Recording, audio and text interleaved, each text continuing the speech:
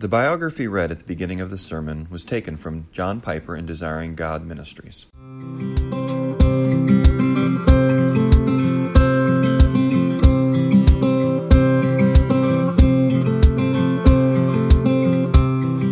If you've been following along with us, we've been going through the Gospel of John, working through verse by verse, but today we're going to do something different, obviously, in Isaiah 55. It's going to be different because on Wednesday there is a fun holiday that's coming up that Christians, especially our church, we should be excited about.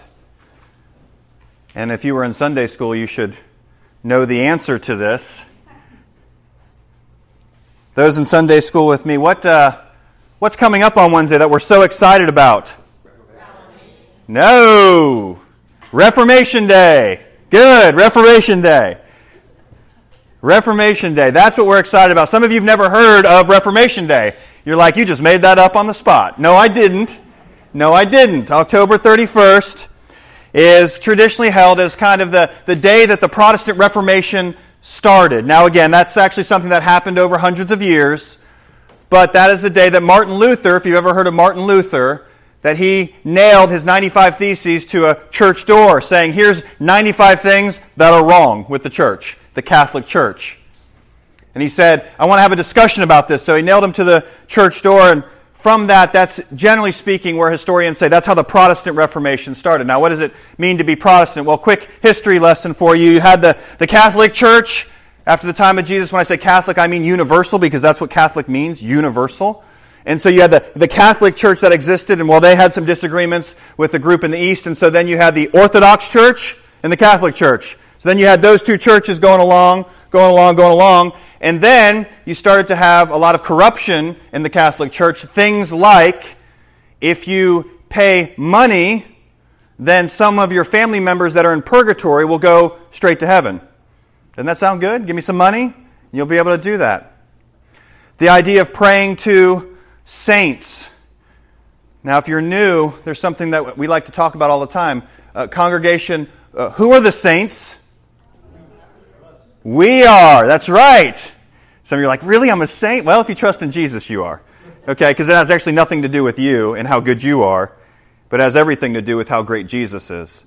And Jesus gives us His righteousness, takes away our sin, and so thus we're saints. So all of us who are Christians are saints.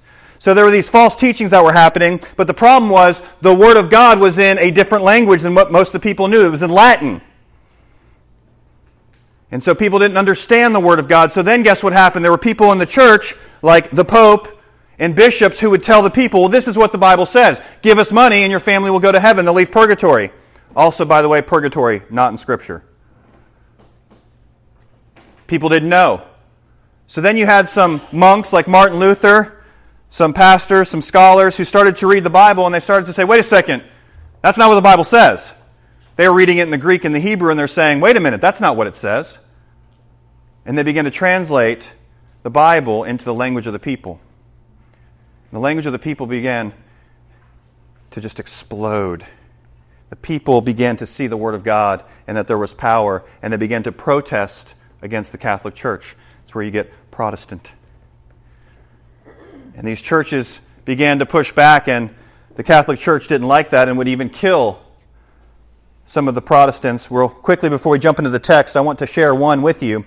A man named William Tyndale, born 1494, died in 1536 in England.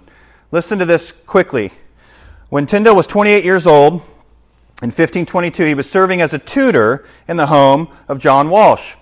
He was spending most of his time studying the Greek New Testament during this time as he was being tutoring somebody. So he's studying the Greek New Testament. And the Greek New Testament had just come out, as far as for people there to read 6 years before. Again, everything else was in Latin. So as he went on, Tyndale saw that Reformation truths more clearly in the Greek New Testament. One day, he was with a couple of Catholics, and this guy said to him, he got tired of Tyndale, and he said, you know what? We were better to be without God's law than the Pope's law. So this Catholic guy said basically, hey, it's better for us if we didn't have God's law as long as we have the Pope's law. Do you see what they're doing? They're elevating the words of the Pope higher than that of Scripture. One of the things that came out of the Protestant Reformation was that we believe in our authority is Scripture alone.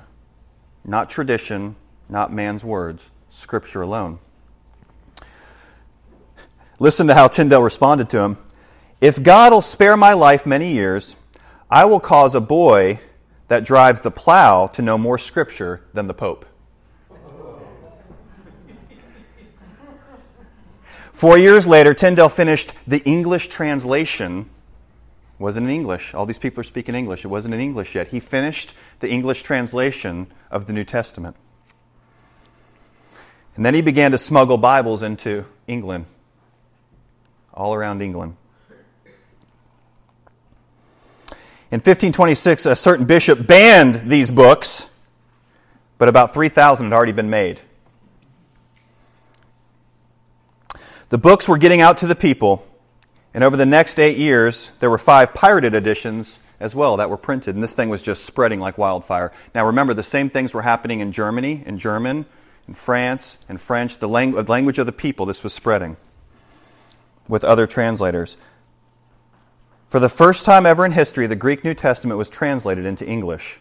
And before his martyrdom in 1536, martyrdom means he was killed for this, Tyndale would go on to translate into clear common English not only the whole New Testament, but the first 5 books of the Bible, Joshua to 2 Chronicles, and Jonah. It became the basis for the Great Bible and for the King James Version. How many of you read or have read the King James Version? It's believed that somewhere around 80% of your King James Bible was translated by Tyndale. That's where they got it from.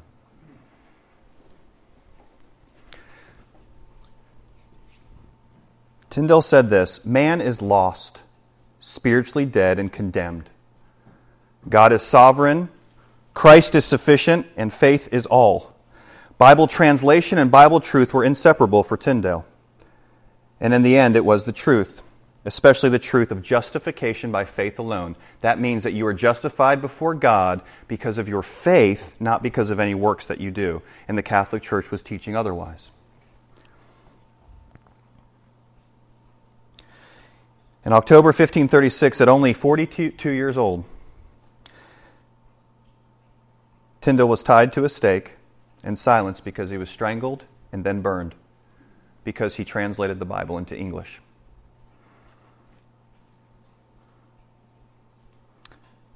But because of his vernacular in English and the English translation, the song itself swelled into a mighty British chorus of chambermaids, cobblers, and yes, even little plowboys. And the Protestant Reformation continued, and people were able to have the Word of God in their own language. At his martyrdom, the last words that we know that he said was, "May God open the eyes of the King." Within 4 years of his martyrdom, the government, the Church of England, they authorized a version of the English Bible for everybody. Within 4 years, God opened the eyes of the King, and everybody could have the English Bible. It's so important to have the Word of God in a language you can understand. And that's why we're going to look in Isaiah 55 today to see why, partly why it's so important. Because it's verses like these that we're going to see is why Tyndale was willing to die to make sure that you could read your Bibles. Let's look at it together. Isaiah 55. And as we always do, we're going to go through verse by verse. Isaiah 55:1. Come everyone who thirsts, come to the waters, and he who has no money, come buy and eat. Come buy wine and milk without money and without price. Isaiah is starting off here, and he's talking about the fact that he gives this same command that we see Jesus gives continually. Come. But there's one prerequisite that you have to have if you want to come. You got to be thirsty. You got to be thirsty because you're coming to drink of God. Come, everyone who thirsts, come to the waters. If you thirst, right? I'm thirsty. What do I drink? Do I eat saltine crackers? If I'm really thirsty, I'm like, I'm just dying of thirst, give me some saltine crackers. No, if you're thirsty for something specific. The question is, are you thirsty for the Word of God? Do you really want the Word of God? If you do, come. Look at this. And he who has no money, come, buy and eat. Come, buy wine, milk, without money and without price. It's a free offer. Do you know why it's a free offer? Because the Word of God is priceless. You cannot put a price on the Word of God. It is infinitely valuable, so it's priceless. That's why we don't charge for Bibles. That's why we don't charge for the preaching of the gospel. There's no price you could put on it that's worth it. It's too amazing. It changes your life. It brings you to the knowledge of salvation. How can you put a number on that? It gets you with God for eternity. Give me $15. It's priceless. Come and buy without anything. Verse 2. Here's a question for us today. Why do you spend your money for that which is not bread, and your labor for that which does not satisfy? Why, oh why, do we continually go to other things other than the Word of God to try to get our fulfillment? We continually try. But if Scripture is true, then what Scripture says is that we can have fullness of joy, salvation, hope, peace. All these things come from the Scriptures, but yet I'm going to go ahead and I'm going to watch Netflix all the time instead of reading my Bible. Or I'm going to put my hope of how my week's going to go depending on the score of the game. We have to understand the importance of the Word of God and how we often go to other things that just are helpful. They're not helpful. So here's what Isaiah says. Listen diligent to me. Listen to that. Listen diligently to me and eat what is good, and delight yourselves in rich food. Verse 3, incline your ear and come to me. Hear that your soul may live. Like, is this true? Do you believe the Word of God? Because if you do, what he's saying is you need to listen very carefully. Come and eat the Word.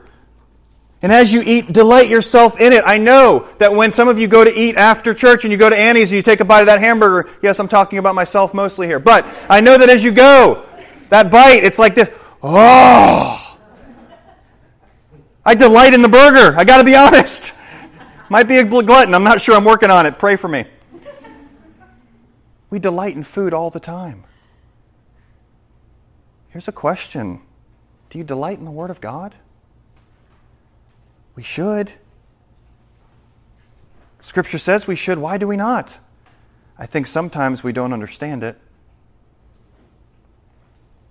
Maybe you're reading a version that doesn't make sense to you.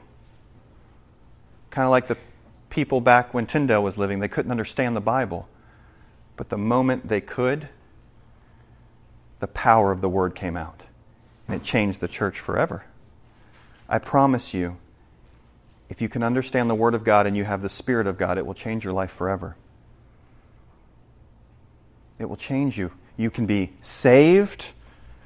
And even more than that, this life with Christ, that's what true salvation is, this living with Christ daily, you are going to have so much peace, joy, not necessarily peace from outside because you will be attacked. I'm talking about stuff inside.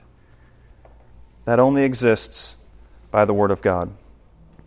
Here's the encouragement again. Listen, delight, incline your ear, so that your soul may live. If you don't listen to the Word of God, if you don't get to where you're delighting in the Word of God, if you don't get to where you incline your ear to the Word of God, what this is saying is your soul may not live. It's serious stuff. Serious enough that people then were willing to die for translation, and there are people right now who are dying for Bible translation around the world because there's still a lot of people who don't have this in their language. Do you understand that? There are still people groups all around this world who do not have this book in their language. What are we doing about it? Are we helping? Do we care? He then goes on to say, I will make with you an everlasting covenant, my steadfast, sure love for David. You know, King David, he's talking about something, a promise that he gives in 2 Samuel chapter 7. So what he's saying here is God makes a covenant with David, and ultimately what he says to David is, hey, so there's going to be someone on your throne who's going to live forever, and he's going to rule forever. At first people thought that was Solomon, but guess what? Solomon died. He doesn't get to rule forever. But do you know who comes from David's line? Jesus. And he rules forever. Behold, I made him, talking of David here, a witness to the peoples, a leader and a commander for the peoples.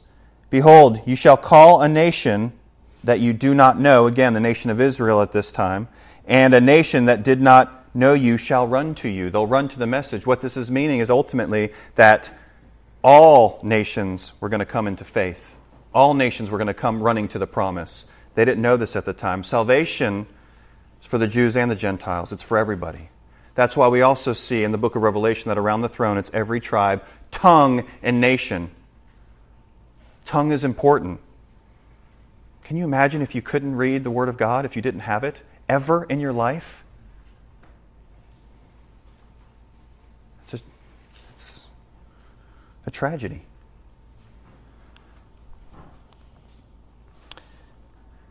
Because the Lord your God and of the Holy One of Israel, for He has glorified you.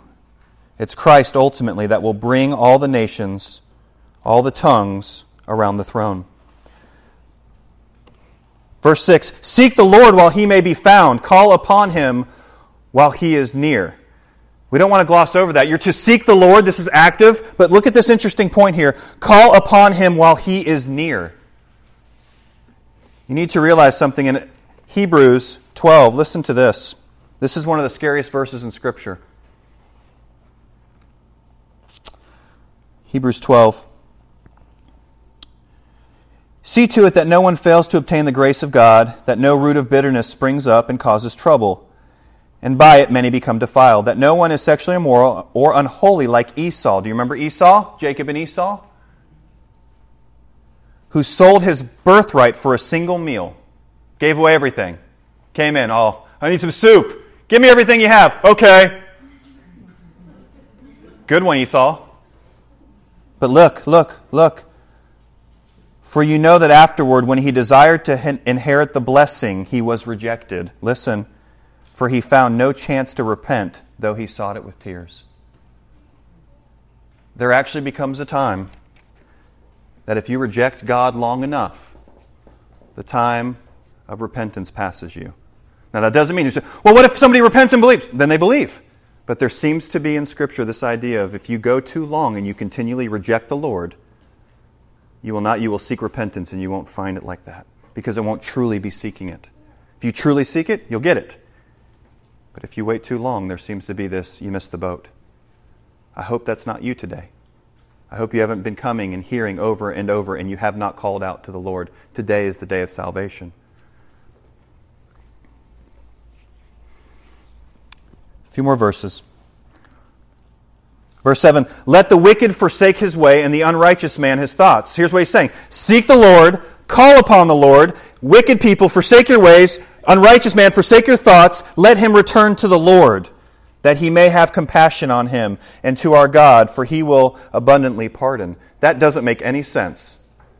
Do you realize that? Like, this idea doesn't actually make any sense. The fact that we're guilty against God, but yet He would forgive us, that actually doesn't make any sense. We've done nothing to deserve forgiveness. It's called mercy. It's called grace. And the fact that He will forgive us, He will pardon us, what Isaiah is saying is if this is what God is calling you to do, that's what leads into these next verses. He feels like he has to explain it to you. Listen to what he says. Verse 8, for my thoughts are not your thoughts. You wouldn't do this. You wouldn't just forgive somebody who comes up and shoots your kid. You wouldn't forgive them for that. on your own. That's what we did. We killed Jesus. And he says, I'll forgive you for that. Why? Because my ways aren't your ways. Your thoughts aren't my thoughts. I'm a gracious, loving, merciful God. So he has to explain it to us. For as the heavens are higher than the earth, so are my ways higher than your ways, and my thoughts than your thoughts. It's encouraging. Which leads to verse 10. For as the rain and the snow come down from heaven and do not return there, but water the earth, making it bring forth and sprout, giving seed to the sower and the bread and to the eater. This is encouraging. What he ultimately is saying is the way you're going to learn, not fully, but God's ways and God's thoughts, is through His Word. And the way His Word works is it comes down and it doesn't return void. It comes down and it saturates the earth, it saturates your heart, and it will work. Here's the key. You have to interact with it.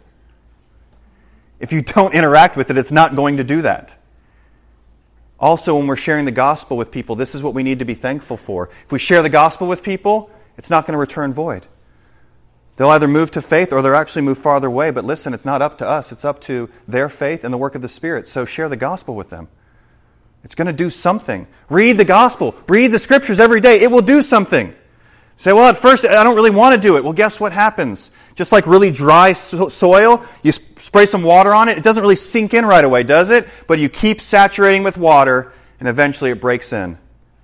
You will love the Word of God if you interact with it. Here's one more part. I need a volunteer. Someone that would be willing. You're going to like this one. Oh, look at that. He's volunteering. Praise God. Praise God. He's going to volunteer. That's great. That's great. This is going to be a fun one. You hold that. Is that mine? Part of what the Word of God does for us, listen to me, we are in a battle, a spiritual battle all the time. All the time. If you do not have the Spirit of God and you do not have the Word of God, you literally have nothing to fight against it. Nothing. It's like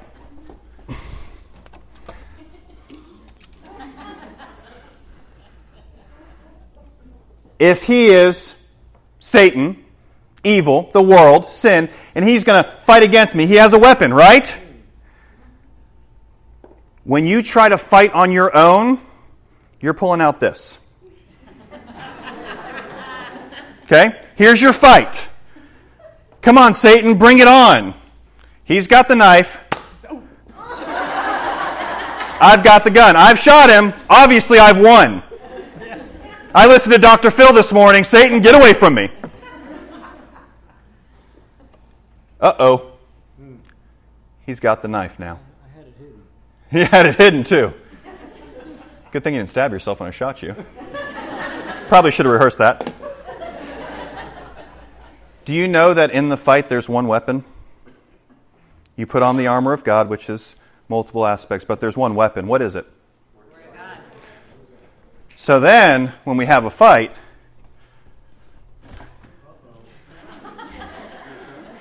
now I have the sword of the Spirit. That's a cute knife he has over there. This is a man's knife right here. Thank you, Roy.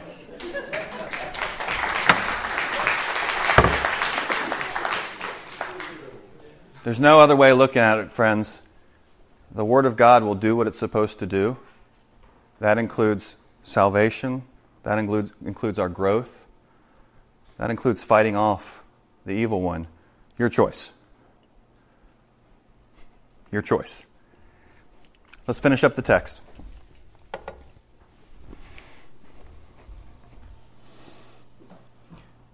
Look what happens. This is incredible. Look what happens.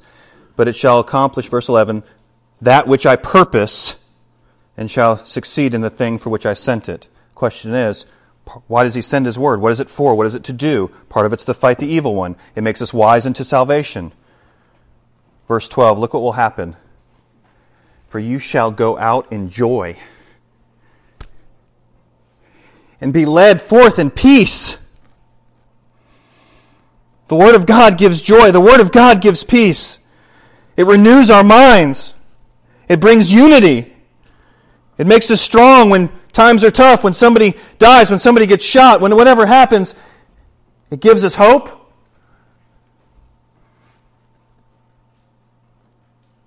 You shall go out in joy and be led forth in peace, no matter what's going on, no matter what the storm around you looks like. If you have the Word of God, you will have this. The mountains and the hills before you, this is incredible. Look, the mountains and the hills before you shall break forth in singing. And all the trees of the field shall clap their hands. Are they actually doing that? It seems so, but guess what? Most of the time I look, I don't see that. You know what the Word of God will do? It'll give you a new perspective on everything. Brothers and sisters, we need a new perspective. Daily. Hourly. Instead, look at this, instead of a thorn shall come up the cypress. Instead of a briar shall come up the myrtle. And it shall make a name for the Lord, an everlasting sign that shall not be cut off. These things are yours, beloved. And as long as you have the Spirit of God, they're found right here. As we said with the Protestant Reformation, Scripture alone is our authority. Scripture alone is your true bread. You need to eat the Word. You need to drink the Word. You need the Word all the time. I need the Word all the time. Inside your bulletins, for those of you who may be struggling with this, some of you do Bible reading and this isn't a struggle for you. We printed out a simple Bible reading plan for you. This is an encouragement, something to equip you. If you have a different reading plan, praise God. Use the different reading plan. This is for some of you who struggle, which I don't know about you guys, but sometimes it's hard to read the Bible every day, regularly. This is 5 by 5 by 5, 5 days a week for 5 minutes a day, and gives you 5 ways to dig deeper. Now, that doesn't mean you don't read anything on Saturday and Sunday or whatever 2 days. I would say read the Old Testament because this is actually going to take you through the New Testament. This is a good place to start. We want the full counsel of God. All of the Word of God is living and active. All of it is His breath. So on the days that it doesn't have something, you can read Psalms, Proverbs, Genesis, Exodus, read other things. But this is just a tool to help equip you to get into the Word every day. Here's our takeaways. Don't bring a Nerf gun to a sword fight. If you're a believer, feast on the Word of God. You need it to continue to grow. You need it for your mind to be renewed. You need it to walk in step with God's Spirit so the fruit of the Spirit will just be flowing out of you. You need it. I need it. Be resolved to read the Word every day. Listen to me. All of you put on clothes this morning to come. Good job. That wasn't by accident. You meant to do it. Good job. You will eat today. Good job. You do things every day because you're resolved to do them. And they've become habits, many of them. The difference is, do you think the Word of God is important enough to do it every day? To be resolved. It's better for you to stay home and not really eat and not get dressed and read the Word of God than it is to leave and not read the Word of God and carry on about your day. Your soul will die. That's how you respond if you're a believer. If you're not a believer, it's so great that God brought you here today. Thank you for coming. Don't pass on another chance to repent. Don't do it. Cry out to Jesus today, please save me. I ask for forgiveness for all my sins. I confess them to you and ask for forgiveness. Do that today during our invitation time. You can do it from your seat. You can come forward. If some of you have some business to do up here with the Lord, you can come pray. You can pray there. It doesn't matter. But that's our responses today. Let's pray together. Father, we do love you. We do thank you for the privilege to be able to read your word in our own language. We are thankful that you used men like William Tyndale to translate your word into a language that we can understand. We're thankful that because he loved your word, because he had your Spirit, and because he understood that salvation with you is infinitely more valuable than anything, he was willing to die. But his death is nothing when you put it up next to the death of your Son, who's perfect and innocent, but dies in our place as a sacrifice. But Lord, we are thankful that after 3 days he defeats sin, Satan, and death for all of us. I pray for my friends today. I pray that we would be resolved to love your word. It would be the only authority in our lives, Lord, that comes from you. And again, for anyone here who has never trusted in you, Lord, I pray that today is the day of salvation for them. In Jesus' name, amen.